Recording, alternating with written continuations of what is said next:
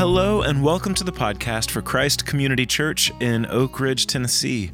My name is Lee Younger. I'm one of the pastors here, and this is a message I gave on Sunday morning, November 20th, 2022, from the Gospel of John in chapter 15. I have a question for you that it's not a respond out loud question. This is a think about it and hold on to that thought as we go through this morning. Here's the question. When you are looking at measuring your own life, if you're evaluating your own life, what's the number one thing you go to first? What's the first thing that you think about when you start evaluating your own life? Maybe you have something immediately. Maybe it takes you a second, I don't know. I'm sure there are things and people in the world that would love to give you a list of this is how you evaluate how important a life is. But what about you? What do you look at first when you're measuring your own life? Okay, hold on to that, and we're going to come back to it. 7 times in the Gospel of John, Jesus describes himself. He describes what he's like. He describes what he does in your life. It's kind of like a photo ID or like a passport. And I think John wrote these down for us because he says at the end of his book, everything that I wrote down, I did so that you would believe that Jesus is who he says he is. And that by believing, you might have life in his name. He wants us to give our lives to Jesus. Okay, then tell me who you are. Here's who I am. He says 7 different times, 7 different things. Now, in some of the descriptions that Jesus gave of himself, there was like an implied thing about who you were and who I am.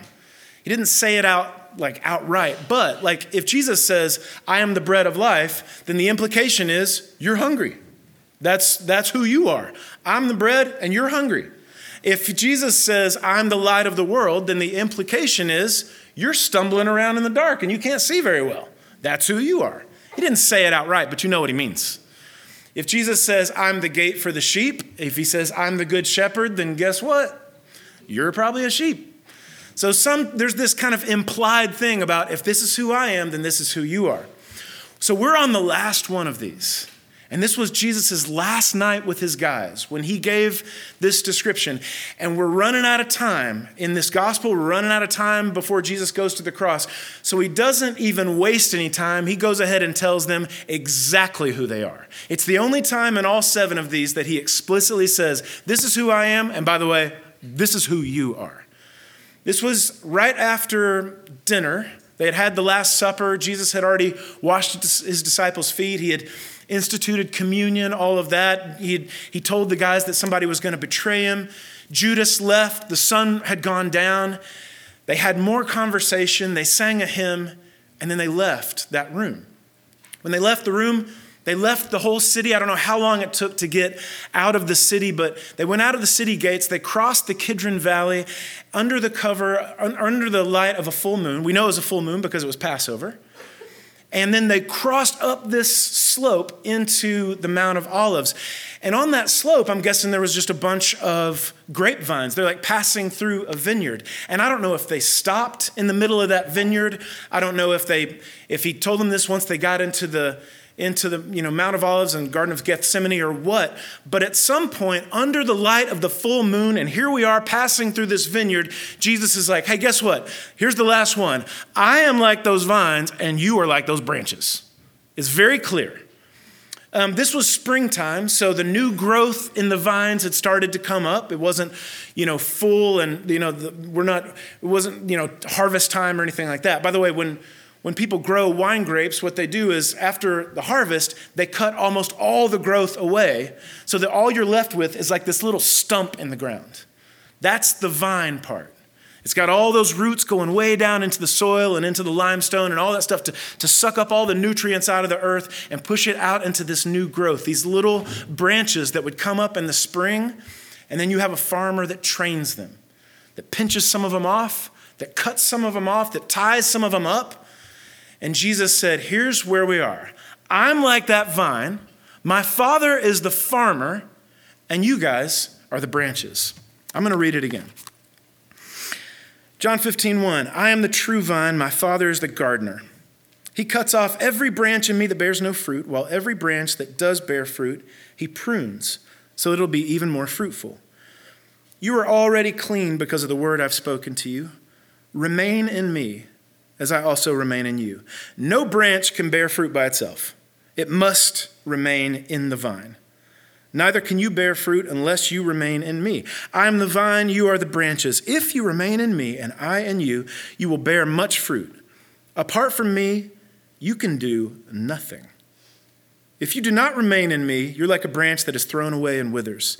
Such branches are picked up, thrown into the fire, and burned.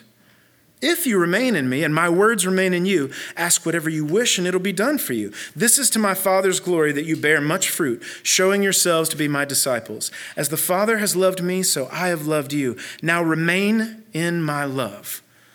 So this is, to me, out of all 7 of these, this is the clearest, simplest picture that Jesus ever gave. If you can imagine yourself under the light of that full moon on this very strange night when things were very tense and they've got a lot of sorrow and Judas is gone and we don't know exactly what's going on. And Jesus says to them, you guys are a plant. Actually, you're part of a plant. You're not even the whole plant. You're just a part of a plant. You're part of a fruit-bearing plant. And you're the part that bears the fruit. You're the branch part. Out of you, the leaves unfold and the blossoms bloom and then the cluster of fruit grows. But the thing is that in order for that to happen, you have to stay connected to the me part of the plant, which is the vine. That's where all the life and all the energy, all the resources come from. You actually don't have any life in you at all. You can't do any of what you're supposed to do unless you stay connected to the vine, to the stump, to the trunk. You're a part of a plant. It's just so simple. It's like, yeah, duh. You cut a branch off, it dries and dies. That's so simple. And he says, not only that, not only are you part of a plant, part of a fruit-bearing plant, the part that bears the fruit, and you have to stay connected, but you're part of a plant that needs help, that needs tending, that needs a person. You're not like one of those oak trees. Like at the house that we moved into, when we moved in there 14, 15 years ago, there was this beautiful, amazing, majestic American white oak right in the front yard. Still there, thank goodness. And we don't have to, I didn't plant that tree, and who knows who did, however many years ago, and we don't have to do anything for it. We just enjoy its shade, and we enjoy in October when those green leaves just blaze red and orange. You don't have to do anything for it. It's just strong, mighty, wonderful. You just enjoy it. He said, that's not what kind of plant you are. And you're not like wildflowers who they just come up and they're beautiful and they're gorgeous and you just enjoy them. You're not like that either. You're the kind of plant that needs a person involved in order for this to be good. I mean, it is possible that there are some wild wine grapes somewhere that maybe produce something, but if you want that plant to maximize its potential, somebody else has to be involved. And the people that grow grapes for wine or grapes for the table, they grow them in like rows in specific places, in specific climates, facing specific like parts of, where the sun's going to come up and how the wind's going to blow. It's all a very, very particular process. And then as it grows, like they completely pay attention to what is producing and what's not producing. Some branches, they pinch them off. Some growth, they cut off completely. Some they tie up on little strings on trestles and stuff like that because they are trying to maximize the potential of this plant. I remember when Christy and I bought our first house in Oak Ridge, we had just lived in apartments. And so we bought a house and we thought we'll make like a flower bed. And so we talked to our resident flower bed expert, which was Tom Job, of course. And we're like, what do I do? And he was like, this is what you want to do. And he was like, so, okay, you're going to decide what part of the ground is going to be your flower bed. You're going to dig it up. You're going to put this kind of soil in. Then you're going to decide what plants. You need some annuals and perennials. Everything's better in threes. It was all this great explanation. We're like, awesome. Told us what to buy. We did all the things. Here's how you mulch it. And then we made this flower bed. We stood back from it and we were like, this is gorgeous. It was picturesque. You could put it on a magazine. About a week and a half later, Tom picked me up because we were going somewhere together. And I got in the car and he was like, your flower bed looks terrible. And I was like, I know. It does look terrible. Like, what's the deal? Did you tell us like a wonky thing? And he was like, well, I mean, are you watering every night and weeding every day and deadheading? And I was like, well, no. And you made up that last thing. That's not a real thing. And he was like, no, you need to water at night so the water has time to go down. And you got to pull weeds every day. They're like Satan, and you got to pull them, and they just keep showing up. You're in a fight for your life. You got to pull them every day. And then he said, no, deadheading means we had these impatiens. He was like, on those impatiens, as soon as the shine is off that bloom, you got to pull that thing off of there. And I was like, why? And he said, because you don't want the plant sending any more resources to that little dead bloom. You want it sending all the energy to all the new little buds that haven't popped yet, that haven't bloomed yet. And I was like, that makes a lot of sense. And he was like, yeah. And I also said, it also sounds like a lot of work. And then Tom, is a classic Tom, he said, we have a bigger question. I was like, what's that? He said, do you want a flower bed? I don't know. I don't know if I want to do this every day. Jesus said, you're part of a plant, but you're the part that grows the fruit, but you have to stay connected to the part where all the life and the energy come from, because you don't have any of that. And you're part of a plant that needs intervention, that needs help, that needs tending. You're part of a plant that needs a farmer. One who will pinch off stuff that doesn't need to be there. One who will cut off stuff that really, really doesn't need to be there. One who will lift up and tie up and promote things that maybe need some more sun or a different kind of breeze. And then you think about your life and some of the stuff that you've gone through, and you're like, oh, is that the gardener? Did you pinch that out of my life? Did you cut that out of my life? That time that I got lifted up, was that you doing it? And Jesus is like, yes, it's such a clear picture. The Father is walking up and down the rows of every heart in this world, and he's lifting up leaves, and he's looking for something. He wants fruit. God is a farmer, and he's looking for fruit. Jesus is the source of that life. If you're going to grow anything, you have to stay connected to him. So 11 times in 10 verses, he says one word over and over again: remain. Remain in me. When I was a kid, our translations always said abide. I never knew what that word meant. Abide. It's just a word that means stay. Stay. Stay connected. And the plant analogy is so perfect. If you're not connected to that root, you are not going to grow anything. It's so simple. It's so cool. I love it. It explains so much about your life. Yes, this is where I got pruned, or this is where I got pinched, or this is where I got lifted up. It's beautiful. It's just a fantastic picture. I only have one problem with this, which is, my problem is in verse 5. In verse 5, Jesus said, I'm the vine, you are the branches. If you remain in me and I in you, then you will bear much fruit. Apart from me, you can do nothing. And I've been thinking about that like a lot this week, because the problem is that on one level, I don't see how that's true. And what I mean by that is, like, you can do a lot when you're not connected to Jesus. I mean, I know this is church and everything, but can we just be real about that right now? Like, people that don't have anything to do with Jesus, they can do a lot. They do a lot. Jesus says, apart from me, you can do nothing. And I'm like, I don't know. Apparently, you can waste billions of dollars on a company and run it to the ground in 11 days. I mean, you can earn a Michelin star. You can run one of those crazy Yukon 400-mile ultra marathons. You can apparently get a bunch of people together and build a super collider. I don't even know what that is. Like, you can do a lot without Jesus. You could build a life, a legacy, and LLC, but can you grow fruit? You can have a dynasty, you can have safety and security, but can you grow fruit? You can get strong, you can get fit, you can get lucky, you can get rich quick, but can you grow fruit? You can have it all, you can have a ball, you can have yourself a merry little Christmas, but can you grow fruit? This is so interesting. Jesus said, apart from me, you can do nothing. And I'm scratching my head because I'm like, I think people do lots of stuff without Jesus. In fact, it really bothers me when people do stuff that Jesus has nothing to do with, and then they like either blame or thank him about that. Like when somebody scores a touchdown, they're like, I can do all things through Christ who strengthens me. And I'm like, I don't think Jesus watches football. I don't think he cares. To quote my dad, this is a violent game we play, son. I just don't know if he cares about it that much. Let's not bring him into this. You can do a lot without Jesus. What is he talking about? Okay, this is interesting. So You can do a whole lot of stuff in your life without Jesus, a whole lot of stuff. The problem is that Jesus said, apart from me, you can do nothing. So apparently, apart from Jesus, you can do a whole lot of nothing. Now, before you get upset with me, I didn't say this. I didn't make this up. I'm not the one who said, Jesus said this. So to figure out what this means, I think we need to look at who said it. And one of the things about him is he saw basically everything in the world different than everybody else does. So we're going to go back to the question we started with, which is when you want to look at your own life to evaluate it, what's the first thing you think about? What's the first thing you look at to measure?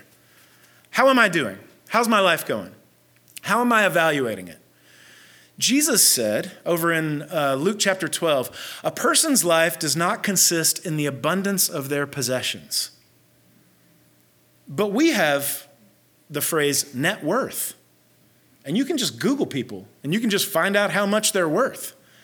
And Jesus is like, that's not how much they're worth. It has nothing to do with what they're worth. Jesus said one time, the greatest in the kingdom of heaven is the servant of all. It's like, I thought the greatest was the leader. No, the greatest is the servant. If you even want to get into the kingdom of heaven, you have to turn and change and become like a little child. Wait a minute, I thought I had to get better and better, more skilled and more amazing the whole time, keep growing and stuff like that. And Jesus is like, you can think that if you want to. I'm saying you have to change and turn and become like a little child. The one who said that you can do a whole lot of nothing is the one who sees virtually everything in the world completely different than the rest of the world sees it. Amen? Okay, so also to understand this, I think we need to not only look at who said it, but I think we need to take a second and look at when he said it. As far as I can figure, and this is not exact, so, just hang with me on this. As far as I can figure, this was about 12 hours before Jesus went to the cross. About 12 hours before he would die. Have you ever taken a minute to think about, what if it was 12 hours until I was dead? And I know that's heavy. I know that's probably not the way you normally like to spend your time. I love that Sarah Groves song, Going Home, where she said, you are actually never too young to think about it. We're all going to face that someday. If I was 12 hours away from being done with this life right now, a really important question would be, as I looked back at my life, what would be the things I would be most proud of? Most pumped that I was involved in and that I gave energy to? I want you to do that for just a second. And we're going to just go ahead and have a thought experiment. If you knew that it was 12 hours until you were going home, until you were done with this life, I want you to think just for a second, what is something that you were really proud that you put energy and time into? If you knew, I'm going home in 12 hours, I'm so pumped that I was a part of that. Okay, here's the other side of that is, and this is not like a shame fest, like, what would I have huge regrets about? I don't even want to bother with that stuff. Jesus nailed all my sins to the cross. Don't talk to me about regrets, okay? But if I knew that it was 12 hours until I was gone, what would be the things that I would like giggle about the most that I cared about and put energy into? Like, well, that was kind of silly. It's an interesting thought experiment.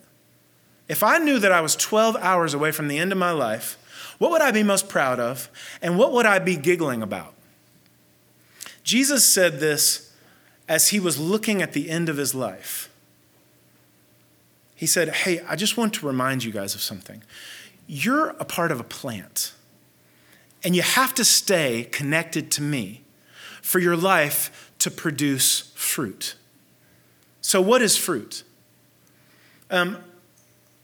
Typically, whenever I've heard about this, or heard about the scripture or whatever, or thought about it myself, I've always just assumed it meant like the fruit of the Spirit, which is something that Paul talks about in Galatians chapter 5. And I think the fruit of the Spirit is amazing. It's something that the Holy Spirit wants to do in the life of all of us. He wants us to grow in love, joy, peace, patience, kindness, goodness, faithfulness, gentleness, and self-control. We remember the songs from Vacation Bible School, so that was great. We all got there. But I don't know that this is what Jesus is talking about here. And one of the reasons is because even though those are things the Holy Spirit wants to and will grow in your life as you continue to walk with Jesus, you actually can have gentleness without having a life with Jesus. I'm sure that all of you know people who have joy and don't have any relationship with Jesus whatsoever, who love people in their life, who have extremely tightened down self-control and self-discipline. Those are things the Holy Spirit wants to grow in you and will grow in you as you walk with him. I don't know that it's what Jesus is talking about here, because apparently whatever fruit means, it's something that you cannot do at all unless you're connected with Jesus. You can't do it at all. You can't make that happen. You have to have a life that is connected to the power, to the resources that Jesus provides. You have to stay connected to him in order to produce whatever it is the Father is looking for in your life. So let's say this. I'm not even going to tell you what I think it is. But what I know about it is, I know the Father is looking for it. And I know it's what he wants out of my life. And I know I can't get it without Jesus. So let's just say it's that. There's something in your life the Father is looking for, and you can't make it and you can't get it without staying connected to Jesus. And it's somehow wrapped up in who you are and why you are you, and it's what God wants out of your individual life. And I don't know specifically what that might be. The only thing I know for sure is you cannot, and I cannot get it without staying connected to Jesus. So what do? We need to figure out what stay means. What does remain in Jesus mean? I'm really excited about this. And it's something that I've just been practicing all week. It's not a new revelation or anything like that. It's not some new thing nobody's ever thought about or talked about or anything like that before. But there's this really cool thing that happens right after Jesus says this. Right after Jesus says this, down in verse 15, Jesus says, and by the way, a few weeks ago when we had 3 people talking about what is the Bible verse that changed your life, if they had asked me to do that, I would have done this one. That's just a sneak peek about me. This verse changed my life. Over in John chapter 15, verse 15, Jesus said, "No longer do I call you servants, because a servant doesn't know what his master is doing. But I have called you friends, because everything that Father's told me, I've told you. I'm telling you everything. I want to be y'all's friends. You guys are my friends." Okay, so here's my thing. I want you to think about whoever your best friend is. Whoever that is. Maybe your best friend is your mate, your spouse. I actually just saw a couple of spouses looking at each other and smiling. That was adorable, y'all. Well done. Okay, so maybe your best friend is your mate, your spouse. Maybe your best friend is like one of your siblings or your mom or like your college roommate or whatever. Whoever your best friend is. Okay, you know that feeling, and y'all help me out here. Don't leave me on an island. You know that feeling of like when you're scrolling through, like you're in the scroll hole and you see some meme or something that's absolutely hilarious, and the first thing you do is text that to that friend? You know that feeling? Okay, I'm not the only one that does that, right? You know why you do that? Because as soon as the joy of that laugh hits you, you have a heart you want to share it with. Immediately, you want to laugh with somebody. You know that thing of like when something awful happens to you, like somebody says something really mean to you, and immediately as soon as you can, you text or you call that best friend because you want them to go off with you? And you want them to just kind of rant about how awful that other person is with you. You know why? Because when you have a best friend, your heart is longing for somebody to hurt with you and for somebody to have your side, right? When you laugh, you want a heart to laugh with. When you need to rage, you want a heart to rage with. When you want to celebrate, you want somebody to high five you. Jesus is saying to these guys, I am the source of all of the energy that your life needs to make your life what it was always supposed to be and what the Father is looking for. And I need you to stay with me. And 11 times in 10 verses, he says, stay, stay, stay. What does that mean? He says, by the way, you guys are my best friends. Everything I've heard from the Father, I told you. Okay, what if you flip that around to him? What if you tell him everything? Everything that you're going through, tell him. He said, everything the Father's told me, I'm telling you. Why? Because you're my friends. What if you did that to Jesus? What if this week you just practiced making Jesus your best friend just a little bit more?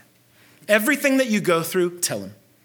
Everything that makes you laugh, go to him about it. Everything that makes you hurt, talk to him about it. Everything that makes you afraid, call out to him and ask him about it.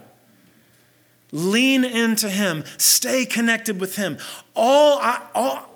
All I know is the starting point for staying connected to Jesus is include him in every opening and closing of your heart. Does that make sense? Lean into him, talk to him, ask him. Just be his best friend this week. Share everything with him. Tell him everything. And whatever fruit looks like, whatever it is that the Father is looking for in your life, it's going to start growing.